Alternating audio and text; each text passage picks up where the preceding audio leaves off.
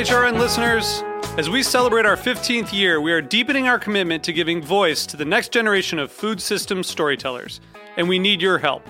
Our internship and fellowship programs help activate new possibilities for underrepresented and underestimated young people through experiential journalism, audio engineering, and production training. Through these unique programs, HRN helps food equity stewards build essential workforce readiness skills that expand their potential and foster economic mobility. Please consider supporting these critical programs. And with a minimum donation, you can be entered to win a dinner for two at an amazing restaurant in one of 8 cities and tickets to a concert at a great venue in one of those cities. We have incredible partners across the country who have donated, as they also share our passion for helping to educate the next generation of food systems storytellers. Check out heritageradionetwork.org/15 to donate and enter to win today. That's heritageradionetwork.org/15 to donate and enter to win today. And make sure you donate before March 31st. Thank you. This piece was brought to you by Underground Meats, undergroundmeats.com. I'm Greg Blaze, host of Cutting the Curd. You're listening to Heritage Radio Network, broadcasting live from Bushwick, Brooklyn. If you like this program, visit heritageradionetwork.org for thousands more.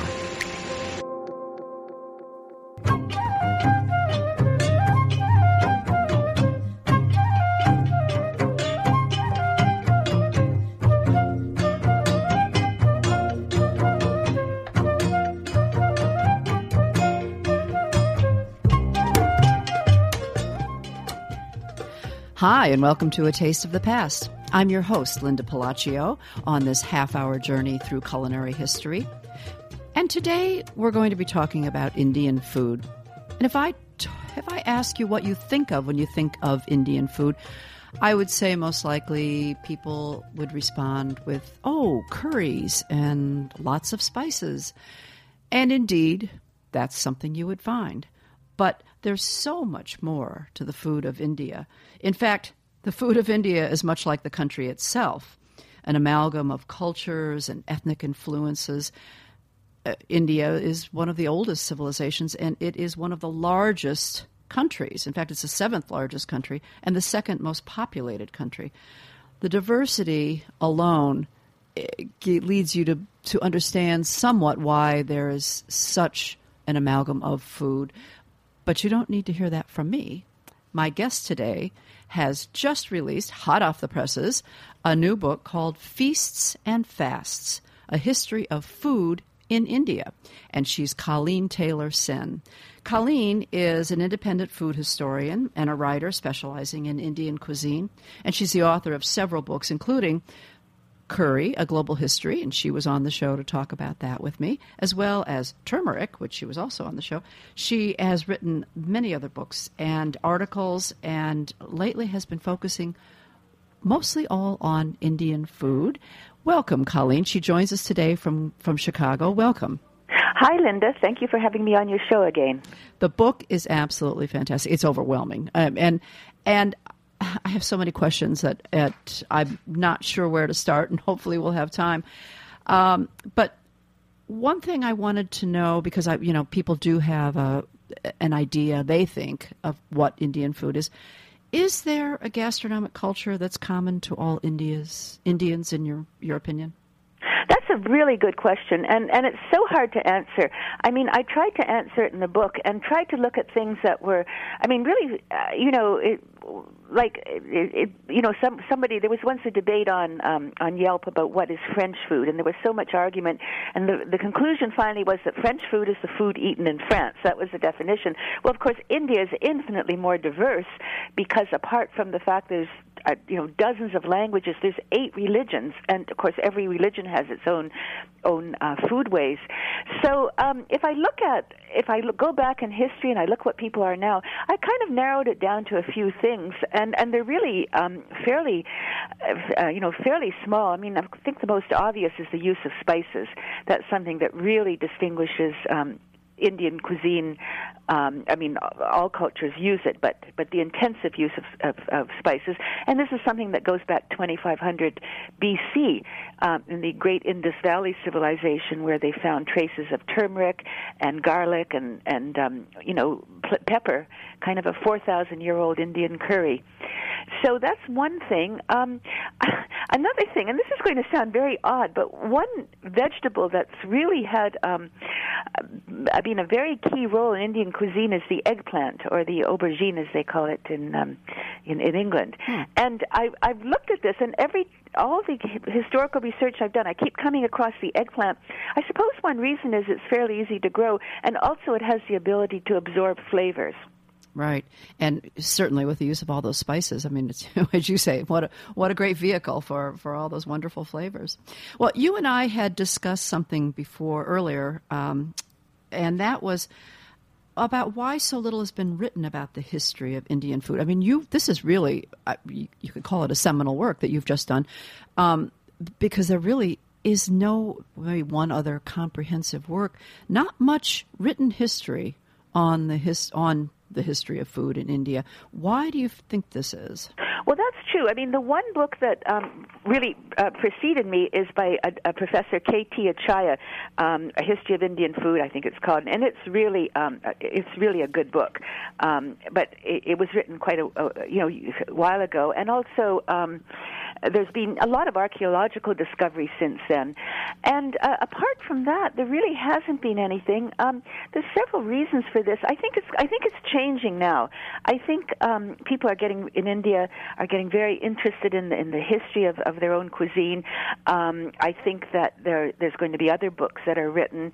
I know there's been a couple of somebody's doing a TV series on the history of Indian food. So I hope this changes. And one problem is that there's really been a shortage of translations from works like Sanskrit, which was the written language of India for a long time. There's a lot of works there, but some, and unfortunately, some were translated for my book, but others have not been. So that's kind of been a stumbling block. Right. Well, it's interesting because you title the book "Feasts and Fasts," and that takes us right into something that is a tremendous influence. We said religion plays a big role in the foods. And the rituals. So feasts and fasts, all part of religion and rituals. This pretty much determines what different sects and people are eating, correct? Absolutely. There's a wonderful quote from Mark Twain who said, when it comes to religion, all other countries are paupers. India is the only millionaire. Because it's so true. I mean, there's 8 religions. 4 of the great religions of the world arose in India. Jainism, Buddhism, Hinduism, and Sikhism. And then, of course, you have Christians, you have Muslims, you have, Sikhs, and even a few Parsis. So that's really... And then even within each religion, you have different sects, you have, different regional differences. So it's really hard to generalize about what everybody eats. And even within the same religion, there are different practices. Right. So in the early days, we're talking, 1700 BC, you had to find a jumping off point, right? And so you started the book with a chapter called The Age of Ritual. Why this period and what was going on? Well, the jumping off point really was the Indus Valley civilization, which was in the first chapter. I didn't call it that. But that's really, I think it's one of the most fascinating stories in the history of archaeology. And it's even now they're doing all these, it was like 1 million square miles. It was very sophisticated. They had trade with the Middle East. They had trade with Africa. And so even now, the excavations, they found sites 60 miles from Delhi. It used to be thought it was just, in the far northwest. So that's really interesting, and they're doing analyses of residues from cooking pots, and they found or cow teeth, like what bovines. So they're finding out what people ate even then, and I'm just so excited to read about what's going on there. So that's kind of the starting point, and both for India and Pakistan. And I really have to say, the title India, it's a little bit misleading because, I mean, it's only been 70 years or so that you've had these separate countries. So there really is a continuum of food. I mean, just because you cross the border into Pakistan or Bangladesh, the food doesn't change suddenly. There's great similarities. So in a way, I wish I could have called my book South Asia, but this is the title. So right. So now I've digressed. I forgot what you asked. That's quite all right. No, it's very interesting because indeed, when one thinks of the Southern Asian cuisines and countries, all these flavors, as you say, do sort of cross the borders, and because we're all one nation or political entity, kind of. Yeah, at various times in history. I mean, if you look at maps, if you look at the greatest emperor really was the Ashokan, the Mauryan Empire. I think that was like about 300 BC, and that did cover most of the subcontinent. That's kind of the great, the greatest empire, even bigger than the British Empire. So, I mean, there was a lot of going back and forth, and also there was a lot of outside influence. I mean, I mentioned the Indus Valley civilization. India's always been a part of a global economy. I mean, even thousands of years ago, it's at the center of trade routes between Africa, between China, the Middle East. So you always had traders going by land, by sea. They were bringing things in, they were taking things out. So there's always been this wonderful interplay with the rest of the world. And, it's interesting because that also, you look at the country, you look at the area, and just as you say, things coming in from all over the world, there's also a vast variation in the climate, and that must affect the food tremendously. Oh, absolutely. India has so many different zones. I mean, from the Himalayas and the northeast and the mountains to the coast, which is very tropical, like Kerala, where the spices originally came from, and the south, and then the desert. Oh, absolutely. Incredible. And, that really determined what people ate, because until recent times, transportation was really bad. So basically, you just ate what was grown locally. So that's another reason it's hard to, define a national cuisine, because everybody kind of just ate what they could grow. Interesting. And so you did say, if any one thing tied the cuisine together, it would be the use of spices. Let's branch off into the particular religions and how those influenced the cuisines. Now, is it true that about 80% of India is Hindu? Yes, about 80% is Hindu, and I think I've got a little table here. Yeah, that's the majority, and then the next largest is are Muslims, and I think they're about 13%. So India really is the second largest Islamic country in the world after Indonesia. And then Christians are about 2%, and then you have small groups of other things. But even the Christians, that's 24 million people. I mean, it's not a 2%. Tiny amount. So all these groups have their own foodways. Right, 2%. It's all relative of what the big number is, right? Yeah. So, talk to me about the Hinduism, and how much. I mean, there's a lot of vegetarianism, and basically, this is the cradle of vegetarianism, if you will, right? So it is, except that only really about 35% of Hindus are strictly vegetarian. It's really not often it's more economic vegetarianism than anything, because meat was traditionally, still is very expensive. So and it really varies by state. Like in some states in Western India, maybe in Gujarat, for example, 65-70% of the people will be vegetarians. If you go to Bengal, West Bengal or Kerala, it's like 2%. And this reflects a lot of things, but so it's hard to generalize, and who and some people eat some things. Some people, this sounds odd, but they'll eat chicken, but they won't eat onions and garlic. So there's almost an infinite number of variations in what people eat. Yeah, that was something that surprised me. I read that there are certain sects of Hinduism that actually forbade the use of onions and garlic. Yeah, that's not uncommon. I mean, it started with the Jains, but even during certain fasts, for example, people usually don't eat onion and garlic during fasts. The original, there's always been a prejudice against onions and garlic, and I think they were believed to inflame the passions. I don't know if that's true or not, but to kind of excite the mind, and so they would not they wouldn't lead to spirituality. That was kind of the belief. So in come all the uses of spices then, right? So, we've got all the spices helping out to vary those flavors, and then a lot of lentils and beans in the diet. Right, and I think together with lentils and together with wheat or rice, which are the two basic grains, they give you most of the amino acids you need. So, and the other thing too, it's really interesting, is very few Indians are vegans. So dairy products are always a part of people's diet, and that's very important because if you're not eating meat, people drink milk, they have yogurt, and of course another thing I should mention as a very old and widespread ingredient is ghee, which is clarified butter, and that's always been highly valued, and it's used in Hindu cooking and in Muslim cooking. It's just considered the best, and it's considered to have all kinds of spiritual and values as well. Mm-hmm. Now, as far as the climate and what grows well, and there is quite a use of wheat because we know they have all the different breads.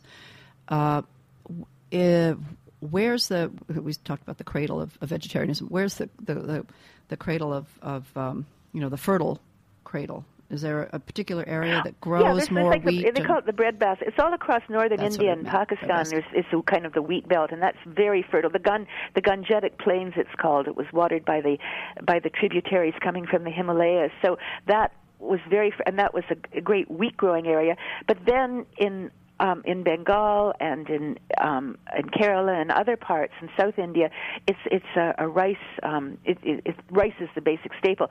In Western India, you had millets and sorghum, and because that was all that would grow there in the deserts of Rajasthan. It was very dry, and it's interesting because they kind of have been dying out because they were considered kind of inferior grains. Like if people could have wheat, they much preferred it.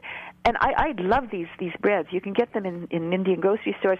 Well, what's happening now is there's a new interest in health, and so in kind of very trendy restaurants in the cities, they will be serving these ancient breads that have kind of died out of fashion because they say they're healthy, and I don't know if they are, but there's kind of this little bit of resurgence.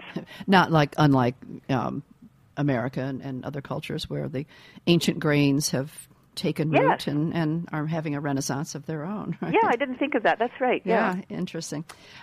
There are so many other influences that I want to touch on a couple of them, but I think it's good if we'll take a short break now, and that way we can just continue our conversation right after the break, okay? So stay tuned.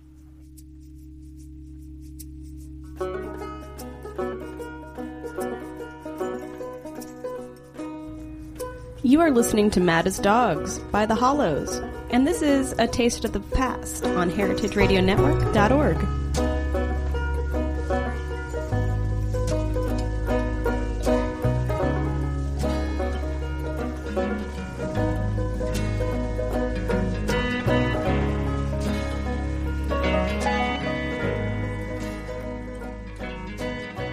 Today's program is brought to you by Underground Meats. We're proud to count Underground Meats as a business member of Heritage Radio Network. Located in downtown Madison, Wisconsin, Underground Meats creates handcrafted salami and cured meats.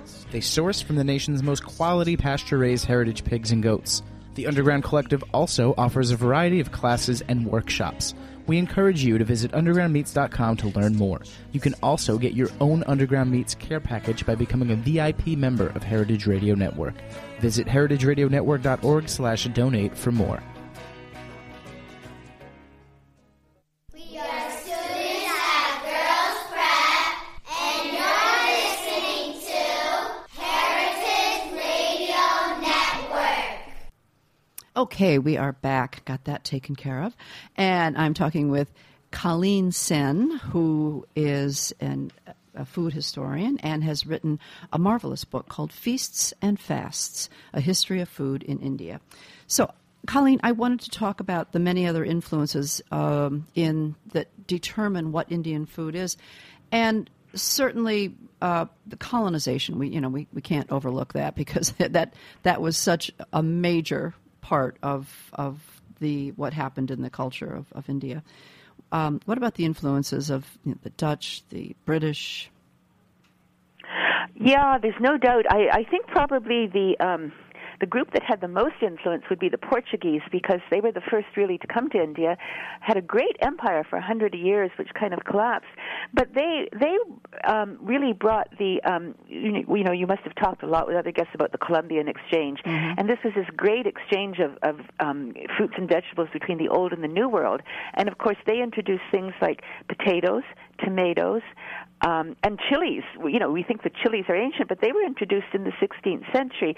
So pineapples were another thing, and all things that are now part of, inseparable from Indian cuisine were brought by the Portuguese. And then in return, of course, India gave the rest of the world the mango and some other fruits. So that was, and then in Goa, where there's still Portuguese speakers, and it became part of India, I think, only in 1948. There's this very wonderful Goan cuisine, which is kind of a hybrid Portuguese-Indian.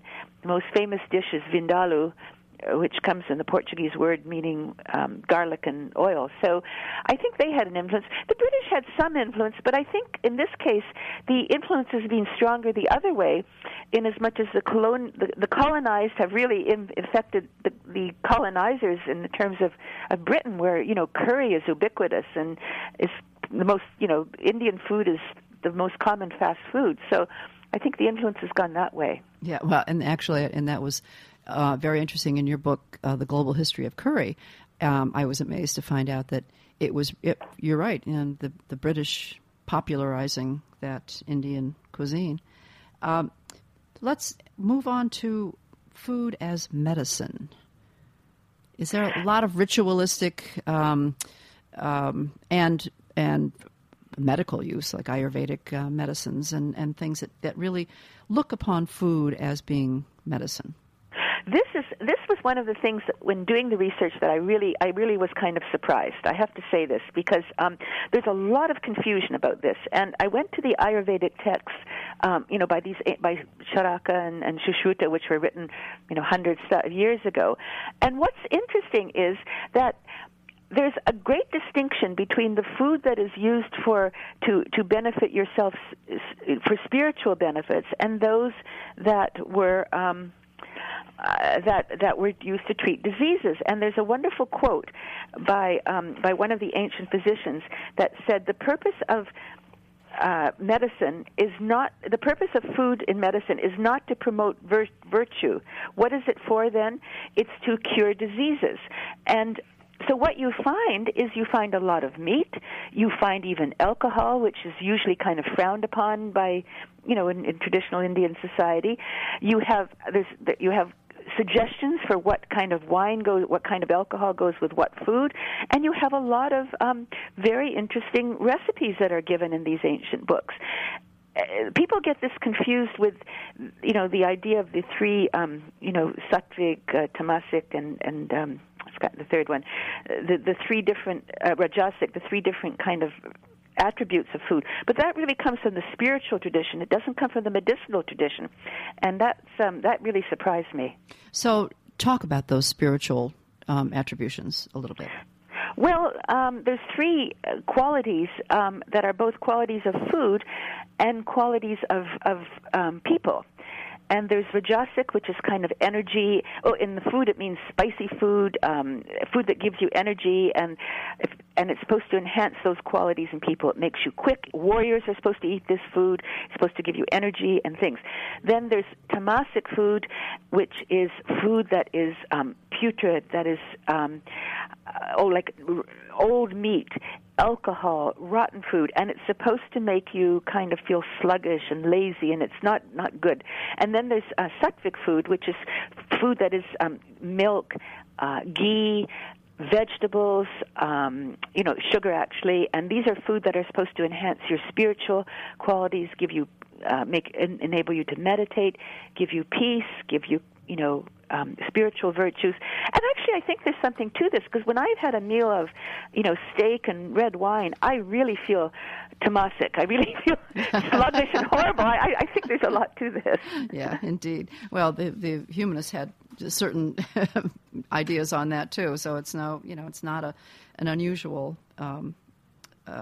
attribute, thought in philosophy and in spirituality. And it's interesting because I think that overall, the Westerners look upon the Indian culture as being a much more spiritual culture. And so the food, it's interesting to sort of hear about what religion, how the role that religion plays in what people eat.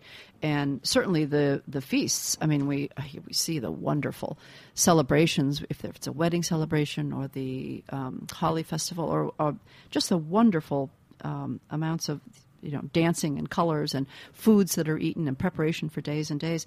What feasts in particular do you think have been most influential or are the oldest ones that are continuing today? You take it.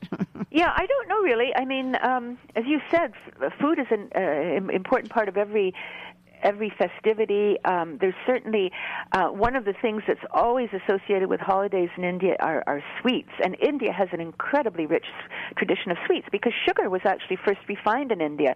And middle-class Indians, I think their per capita sugar consumption is maybe the highest in the world. We're talking middle class, and anytime you go to visit anyone, you take sweets, you give them as gifts, and any holiday, the gods have their favorite sweets. Lord Ganesh is always shown with modaka. He loves that. He so it's really, and they're usually made of milk and sugar are kind of two basic components. And obviously those are, they would give you energy. I mean, they would be, especially people who are poor, this would be a chance to really enjoy these things. So I would say that that's an important part of every festival in India. Interesting. I know the sweets there. Michael Crondall did a lot of writing, another guest of mine, on the sweets and the sweets in India. And I was amazed at just the sheer number and diversity of the different sweets and how it was big industry there.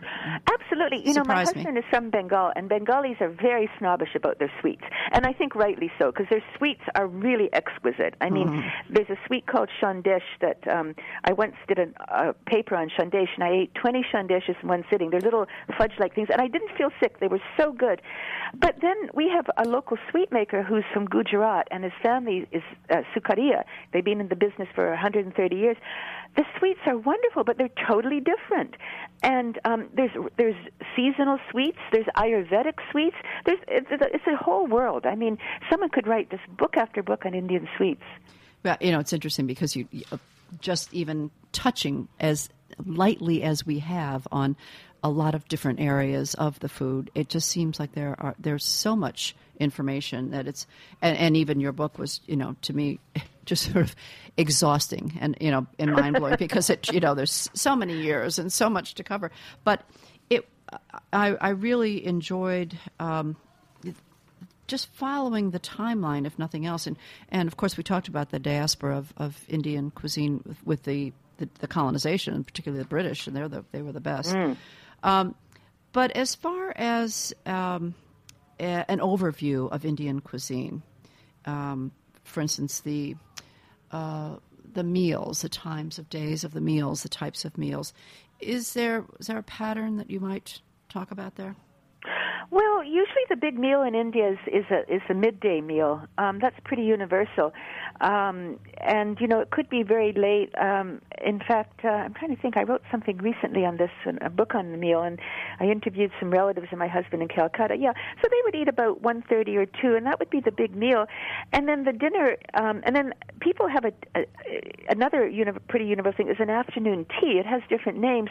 So what happens is about 5 o'clock, again, people would come back from work, and they would have a meal of, it would be sweets and snacks and tea or milk or coffee, depending on what they drink. And then dinner would be typically later. In Calcutta, for example, people eat dinner at 10 or even 11 o'clock. They're like the Spaniards in that sense. In Delhi, they would eat it earlier. There's a lot of regional variations. Now, you talked about the use of ghee, and of course, anyone who has looked at an Indian recipe and knows that the clarified butter, the ghee, is important in the cuisine, as you mentioned. And is this used pretty much throughout most of the regions? Yeah, by people who can afford it, it certainly is. I mean, I think pure ghee is a bit more expensive, but it's considered to have a lot of good attributes. And I suppose that if people are calorie deprived, it is a good thing to have too. And in cooking techniques, is there anything is there anything in particular that varies region to region? Oh, that's a really good question. I know certain regions. One thing that is not generally done in India, one technique that is missing is baking. There's very little baking. Those wonderful breads, people would take them to a communal oven. Very few people have ovens in their homes. So I think the most common ingredient really is frying, and it would be deep frying is popular, or kind of stir frying, and then of course very slow cooking. I guess actually that's probably a very common thing is, you saute things, you sow the spices, and then you cook, add liquid, and you cook over a slow fire, which in the old days would be wood, or it would be cow dung, which was a popular cooking fuel, and you would just cook it very slowly. It's quite different from China, where China everything is stir-fried, it's cooked and it's served. One thing somebody said recently that this may be because of you'd have a joint family, so you couldn't kind of bring dishes out one after another. You'd have to have everything prepared and then bring it out. So that's really, I think that's the common thing. What people think of as a curry, a dish with a liquid. Mm-hmm. A very thick sauce that would cover all the different vegetables or the meats. All right. Anything that you think our listeners, that you would want to tell our listeners that would sort of highlight what you feel is not a discovery necessarily, but for you a common thread or something a way to approach the study of Indian cuisine? I think one thing that's important is an Indian meal it's kind of synchronic in the sense that it's not one course necessarily after another. It can be, but not necessarily. So what you do is when the dishes are served, so you'll have your rice or your bread, you'll have some vegetables, you may have meat, you'll have maybe some yogurt like a salad, you'll have a pickle. What you do is it's kind of mix and match, and in a sense the eater is the chef. And what I mean by that is if some people like food milder, some like it hotter. So that's the advantage of eating with your fingers, really. I think Indian food should be eaten with the fingers because you can kind of take a little bit of this and that. If you want a little bit of pickle with your meat, you can do that. You kind of mix it up and you create it as you go along. You don't eat, and like the lentils, the dal, for example. And I should have mentioned dal. That's something that's really intrinsic to almost all Indian cuisine is lentils. And so, you may put some of that in your rice, you may eat that.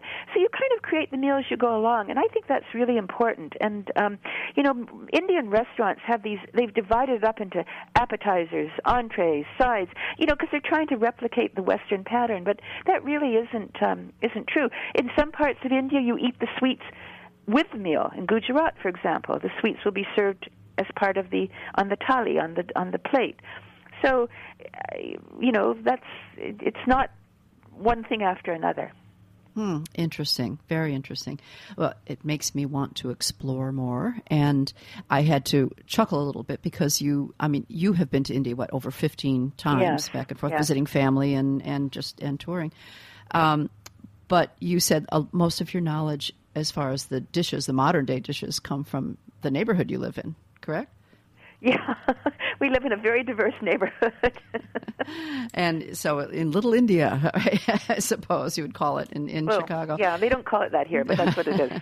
Yeah, but it's interesting because often those the translation into another culture of the foods, it changes it a little bit. Let's say like Italian American food, but do you find a lot of the Italian cuisine stays true to the roots? Oh, yeah. You have these, like the standard restaurant food is kind of a hybrid. But, we have these, you had them in New York, too, these wonderful little dhabas, these taxi cabs, and they have like a Hyderabadi food. Oh, I love it. There's so many of those, and it's really authentic. And it's just filled with, men who don't have wives, and so the food is really good. You also have some Gujarati vegetarian places, which are very nice and serve that kind of food. So I think there's a mixture of standard restaurants and then these wonderful little hole in the wall that have really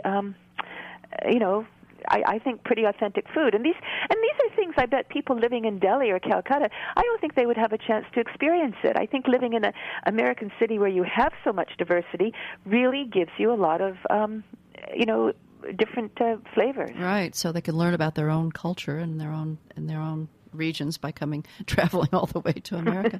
That's great. Well, it's truly very interesting. There's so much more to really to know about and read about, particularly in your book, and only a short time for us to talk about it. So we could only graze the top of it, and now I feel like grazing at an Indian table. Yeah, me too. Now. Yeah. Well, Colleen, as always, it was a terrific pleasure, and you can read more about Colleen at her website, ColleenSen.com, and the book again is Feasts and Fasts, A History of Food in India, published by the University of Chicago Press. Colleen, thank you. Thank you. And you've been listening to A Taste of the Past. I'm your host, Linda Palacio.